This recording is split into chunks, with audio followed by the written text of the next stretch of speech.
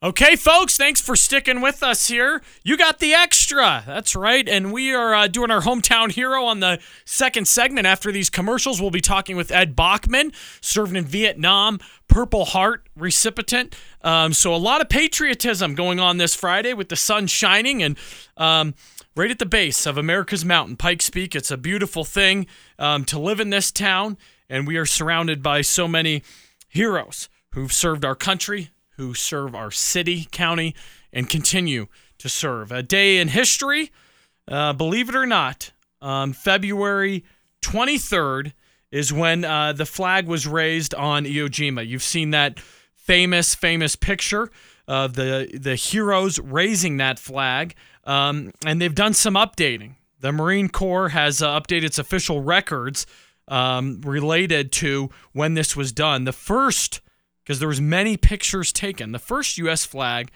over Iwo Jima, February 23rd, 1945.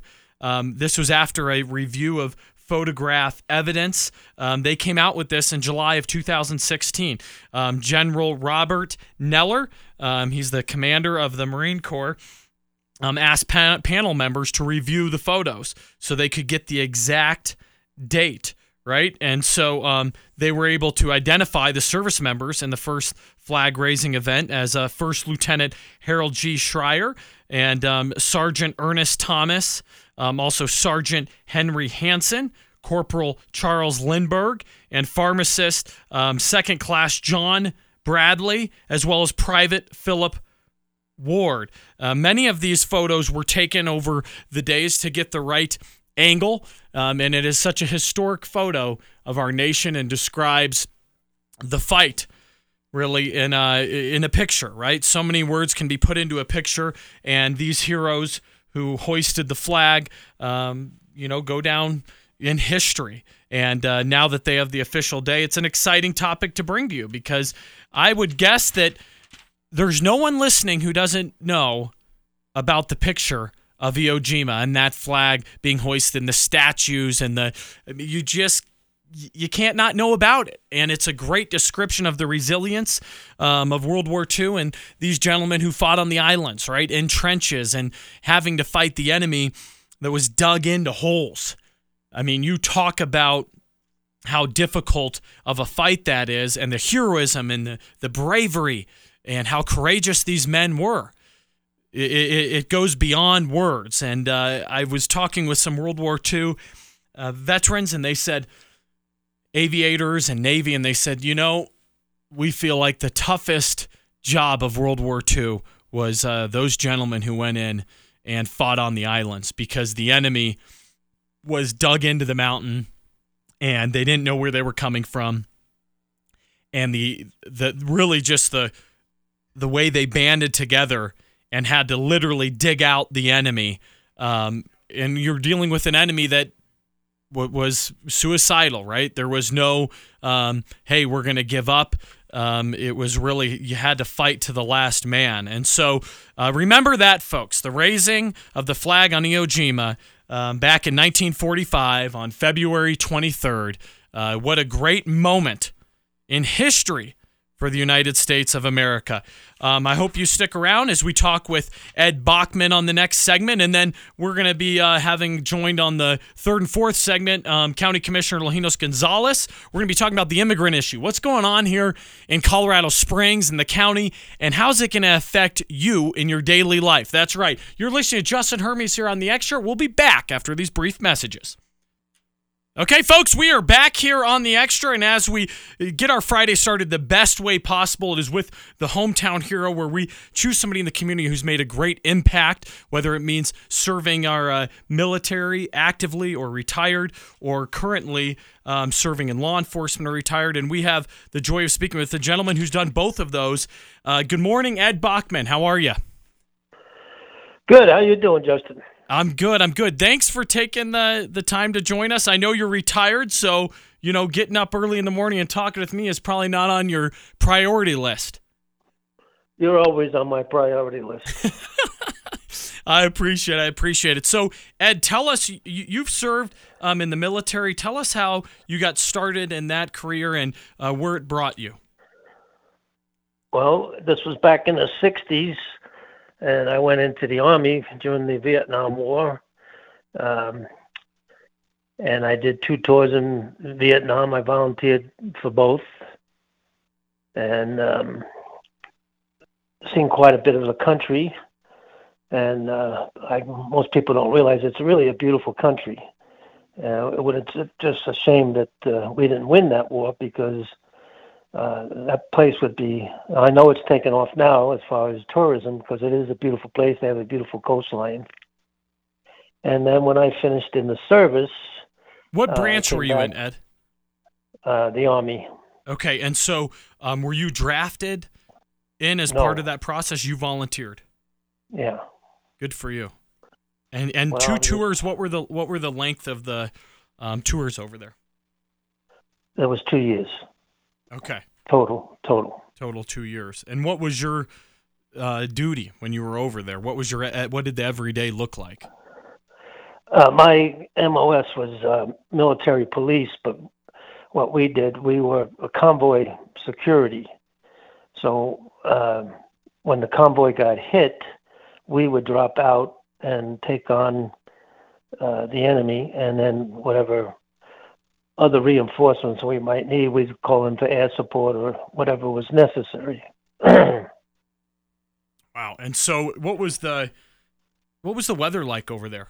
I mean, as you're there for a whole year, you see the movie, is it hot and humid? Is that a pretty good description? It's very hot and humid, and when it rains, your visibility is maybe 10, 15 yards. It just comes down like unbelievable. It was a big element of that war is the weather and having to fight in the jungle and not being able to see really where your enemy is, correct? Yes, but what we did with the convoy security, we actually weren't in the jungle. We were more around the mountains, but not in the jungle per se, like going through the bush and everything. I was in charge of what was called a V-100, and it's an armored vehicle shaped on angles, so supposedly if it gets hit by small rounds, the rounds will ricochet off. And that's what we did with the convoys using that vehicle. And I was there 68, 69, and 70. And when you did your training, where did you go for training? How long was that training before you went over to Vietnam? I was, from basic training, I went to Georgia, and that's where we did the military police training and served as military police there in Georgia at Augusta, and then from there shipped off to Vietnam. How long was the training, would you say? Just ballpark. Oh, I can't. Year, 2 years, 3 years? Or? Oh, no. I want to say probably 8 weeks. And then, like I say, I volunteered for Vietnam, and I wanted to go. But because I had some college, and they saw that on my information, and they said, well, we're going to send you to Vietnamese language school in El Paso, Texas. And I said, well, no, I want to go, over there now. And I went kind of back and forth with the captain, but then he finally said, listen, this is it. You got to go, period. So that's what I did. And that was, I think that was 3 months of Vietnamese language school. And then I was sent over. And from that, when I got there, before getting into that V-100, I would work with a Vietnamese consul, which is basically a Vietnamese police officer. And what we did, him and I, we would go into villages to gather information from the village chiefs to pass on, to the command. So by the time you enlisted, you were over in Vietnam pretty quickly, is what it sounds like. Yeah, probably, let me see. Probably within maybe 6 months or so. Wow, what a life change. I mean, within 6 months. your life completely Well, it took a changes different angle. anybody that goes there. Yeah, anybody that goes, it changes you. And you get to really appreciate the United States and to appreciate what the country has done for everybody. And you get to really appreciate your parents and what they've done for you growing up because, when you're young, you don't really think of any of that. But when you see what was going on over there and what those people had or had not, and it was a good education at the same time. Puts things in perspective. So tell us about returning and how you got involved in law enforcement. Well, most of my family, because I'm from the Bronx and then Long Island back in New York, most of my family is on the New York City Police Department, and then others are out in Long Island. With Long Island's two different counties, Nassau and then Suffolk, and they're in working both, some in one of the other. And I was going to go on to the New York City Police Department, and they kind of talked me out. They said, no, stay out there in Colorado, because I was up in Greeley. And I said, oh, all right, what the hell? And then I took the test and got accepted to Denver, to Aurora, and here, and the state, the state patrol. And the first one that took me on as far as the date was the spring, so I came down, and that's how I got here. And what was your role getting involved in Colorado Springs Police Department? Well, I worked in patrol in a police car for 4 years, and then got into the detective bureau, worked undercover vice for 2 years, and then got into regular, what's called plainclothes detective, wearing a shirt, tie, and sports jacket. And did just about everything, mostly burglary and thefts and whatever. But then I got into the robbery unit, working nothing but armed robberies, and did that for, was it 8? Boy, my mind. 8 years. I think it was 8 years or more, and that's what I was in the detective bureau for 16 years. No, yeah, 14 years. And with starting in patrol, were you working nights or days, or did it vary? No, it varied. There was 3 shifts, each 8 hours. So if you worked in the morning, it was usually 8 to 4 or 7 to 3, and then the other guys would come on from 3 to 11 or 4 to midnight, and then same thing for the midnight. You worked midnight to 8 or 11 to 7. And then just going back to Vietnam, we worked 3 weeks straight without a day off, and you worked 12 hours a day, from 6 in the morning to 6 at night, or 6 at night to 6 in the morning. We rotated everything over there. And what would you say your main takeaway, if you can give the listener some advice, your time in the military, your time in law enforcement, what are some of the golden nuggets you've taken from your time serving? Well, again, just like I say, appreciating the country and how great a country it is, and appreciating my parents and my family members that are in law enforcement, and some have passed away, of course, by this time, but that would be the biggest thing for me. Just what we got here, people, I don't think they appreciate it because they don't know what other people in the world don't have and what's available to them like we have here. And I guess when they find out, that's when they get this urge to get over here. But, the way they're doing it these days illegally is just not right at all. Exactly. I couldn't agree with you more, and we're going to have County Commissioner Longinos Gonzalez on the next segment. We're going to be talking about the immigration and how it's coming on to our doorstep now here in Colorado Springs. But you're certainly right, Ed. The thing I tell people when they're listening to the show and they say, what can we do to encourage? I say, if you find a somebody in uniform, retired, or law enforcement, shake their hand, tell them thank you for their service, because we are blessed, especially here in Colorado Springs, with some of the best law enforcement and everyday heroes who've shaped our country, and we can live this American dream, because it really is. It's quite something. Yeah, the people here really do have a good police department, and they really should be grateful because it's run very well, and the guys are really dedicated, and we haven't had any big negative stories about the police department. And I've been here since '74. That's when I came on the police department.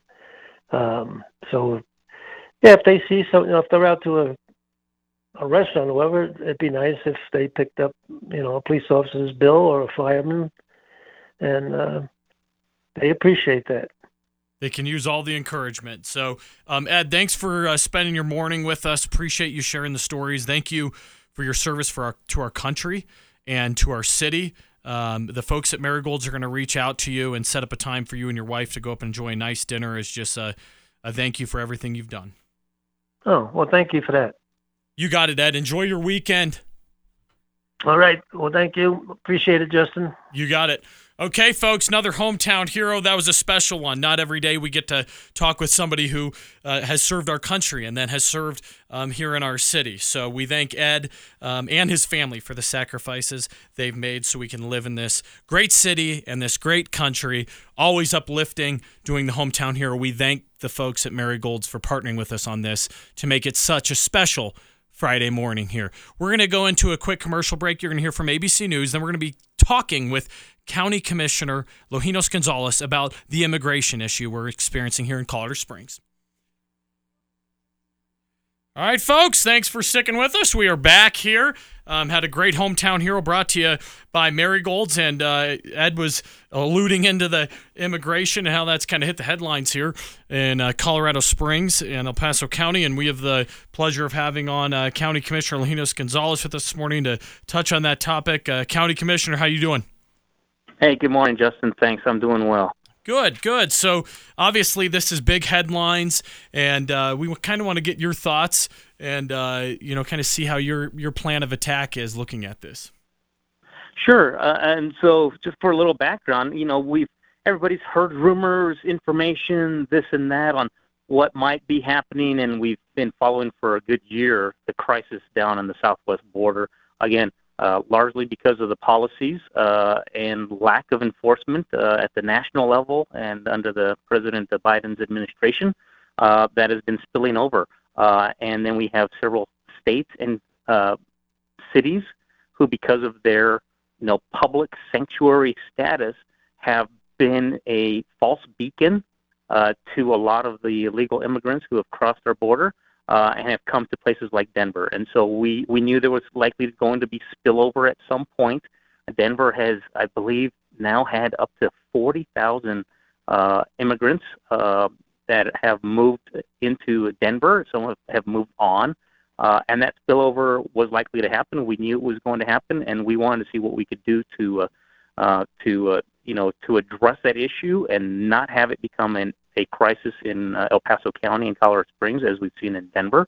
And then a couple weeks ago, we heard some information about some buses that had come down or had come down over the course of weeks and had basically forced a nonprofit to end up filling and had to start turning away some local residents, that were in dire needs and families. And so we started looking into this as something that was finally starting to affect us, and we want to make sure that we put address it now before it does grow into a bigger issue locally. And so the El Paso County Commissioners have been leaders on trying to make sure we address this. We're telling people we are not a sanctuary area.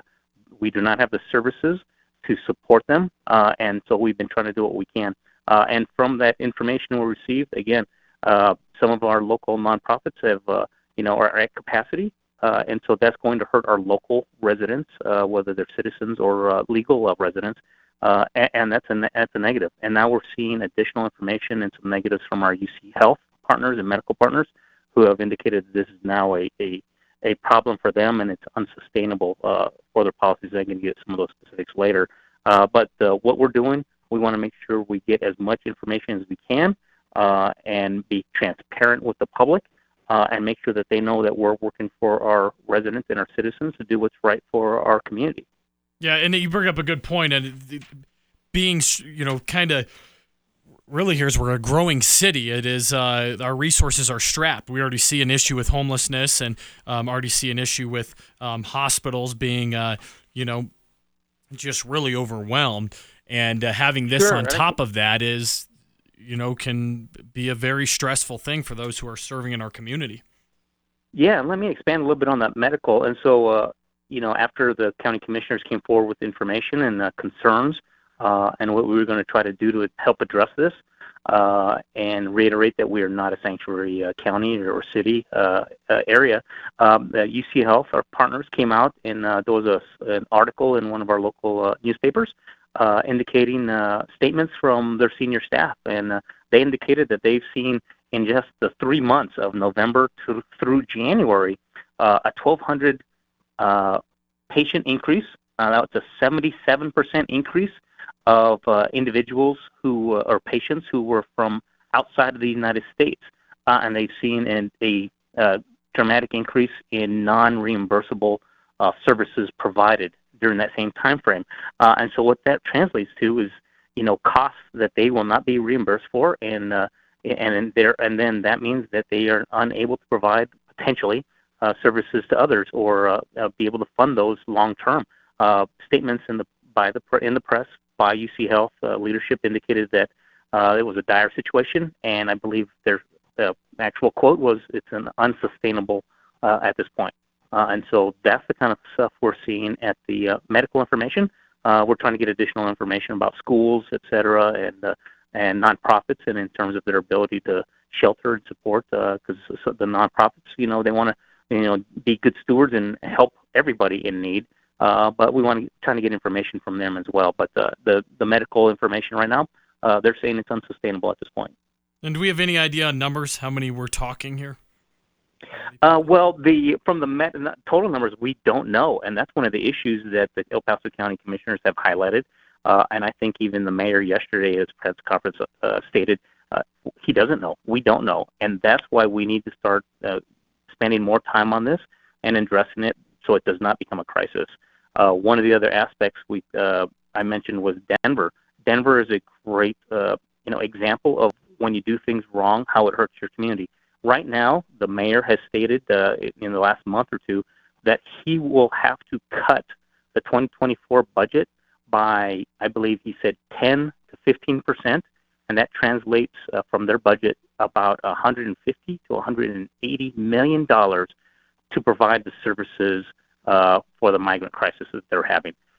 Colorado Springs, El Paso County, we couldn't afford 5 or 10% of that without it negatively and dramatically affecting us. El Paso County's 2024 budget is strong and good, even though we expect it to be relatively flatter than the last several years. If you remember, Colorado Springs' budget, I believe, was cut every department 3.4%, I believe, to cope with the reduction in revenue streams because of the flattening of the economy. Could you imagine having to cut another 5 or 10% if that same crisis that we're seeing in Denver were to expand down here to the same level or proportion level? We couldn't afford it, and so we want to make sure we're addressing it early and put a stop to it. Yeah, and it comes with it. We've seen in other cities, crime, drugs.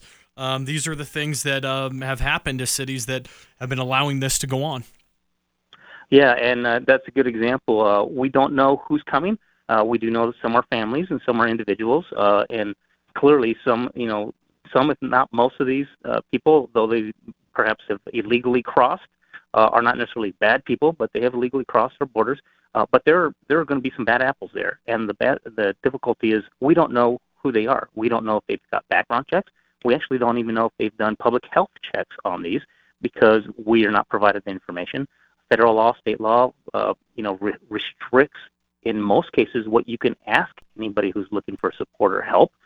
Clearly, if you're going to ask for financial services or any type of county, state, or federal, some of those questions will have to come up. Clearly, somebody can't just apply for Medicaid or government DHS support without having to provide information that validates their ability to use that as a resident or a citizen. But for the nonprofits, they don't ask those questions, and law enforcement, they're not allowed to ask those kind of questions anymore. To the in general questions or interactions. So it makes it very difficult to know who are some bad apples. But we do know that a lot of these people have been helped by cartels when they cross the border. So again, we don't know what they're doing here. There's no little information, and so we want to make sure that our public safety and our public health is paramount for our community, and we want to make sure that we know who's in our community. Yeah, couldn't say it any better there. We're going to go to a quick commercial break, folks. We are talking, the issues going on with immigration here with County Commissioner Longinos Gonzalez. We'll be back after these messages. Okay, folks, we are back. We are talking about the influx of the illegal immigration we are seeing here at our doorsteps now here in Colorado Springs, talking with County Commissioner Longinos Gonzalez. And, Commissioner, this is the thing we look at. How much good can we do locally if a lot of this is coming down from the Fed and then the state? Do you feel confident we can fight this battle with, even those things going against us? That's a great question because it makes it difficult. And again, what we're seeing in the last year are results of changes, policy changes at the federal level under the president, and then locally because of some legislative changes signed by the governor over the last couple of years. And so what we're trying to do is work with the legislature to do some fixes. Our sheriff, and I believe a large contingent of sheriffs just the other day, I think yesterday, testified on a bill to help give some of those powers back to our local communities and being able to work with ICE and immigration. So not to be cruel in any way, but to enforce our laws and to be able to work with individuals, work with other federal agencies to ensure the public safety for our local communities. And recent bills hampered our efforts to do that, as well as some lawsuits against different communities. So they testified on a bill that would allow us to regain some of those authorities to work with our federal partners in doing what's right for our community. And so we want to try to work with our legislature, try to work with the governor on, reversing some of these policies and bills that have really handcuffed ourselves locally. So hopefully we can get one or two of these bills that will return some of these authorities to us locally passed. But I'm not all that confident. The current governor and other leaders, loud leaders, such as from the Denver and Boulder area, have really hurt us in this area. But we're going to continue to work and work through our congressional delegation, our local congressmen, to do what we can to help regain some of those authorities. Yeah, and a lot of our representatives, it's like we're going to have on Senator Lundeen next Friday talking about this same issue, and they're fighting the good fight. But, sometimes they're going, there's not a lot of common sense being used by the other side. And when we're talking about, crime and coming into the country legally, it's something that you shouldn't have to, there should be common ground that's found easily on those topics. But it's just it doesn't seem, like you said, Boulder, Denver, that there's a lot of common sense being used. I think because they're seeing the issues related to their areas now, right? Denver clearly cannot sustain having to cut its budget, spend hundreds of millions of dollars on this. I'm hoping they come to their senses, and they might. I'll give you a story from last year, the last 2 years. If you remember, one of these bad policies with law enforcement was they cut qualified immunity, protecting our law enforcement first responders, and actually spilled over to other areas for government employees. They took that away, and a lot of our law enforcement quit, and that's why you see Colorado Springs and even El Paso County for a while there being undermanned and trying to fill all our slots. Our manning requirements in law enforcement and in our police departments and the sheriff's departments because of a bad policy like that. I ran 2 years ago at the national level. It was just a resolution, so it had no legal standing to change anything. But at our National Association of Counties, I ran a resolution saying that we are recommending to our state governments, our county governments, and the federal government to support qualified immunity. And guess what? I got it passed by 78% and then now it's a standing resolution because I got it approved again last year, and this was even more liberal Democrat cities and or counties and their representatives who supported this because they saw how much damage it was causing their own communities. And I'm hopeful that they will see some of these bills that are being pushed by like Senator Lundin. These are bills that are going to make things better. And because I think they've seen the negatives as a result of their policies and their sanctuary policies, I think we have an opportunity to change one or two of those. And I'm hopeful. So when you talk to Senator Lundin, I'm hoping he's maybe got the same type of confidence. But again, what we've seen in the last 2 years, it's difficult to say that we're going to change the minds of the governor and some of these other locations. But we're going to keep working. We got to fight the good fight. Exactly. We're blessed here. We have some of the best leadership in this city and in the county. And, you go up to Denver, and it's just such a polar opposite when you look at some of the policies that are going into place, just even at their city council level up there. So we're thankful for what we got going on down here. Yeah, and again, I still have to be down at the southwest border. I see the numbers are going down a little bit. What I've heard the last 2 years, December has always been an increase. But this may be a false lull. We don't know. But the other concern is that I do know, and Denver has made this as statements and in their press releases that over the next couple of weeks and months, they're because of the limits in the shelters that they have in place, that they expect up to about 4,000 of these migrants to be forced out of their Denver lodging because of the Denver policy on how long they can stay, and they're going to have to go somewhere.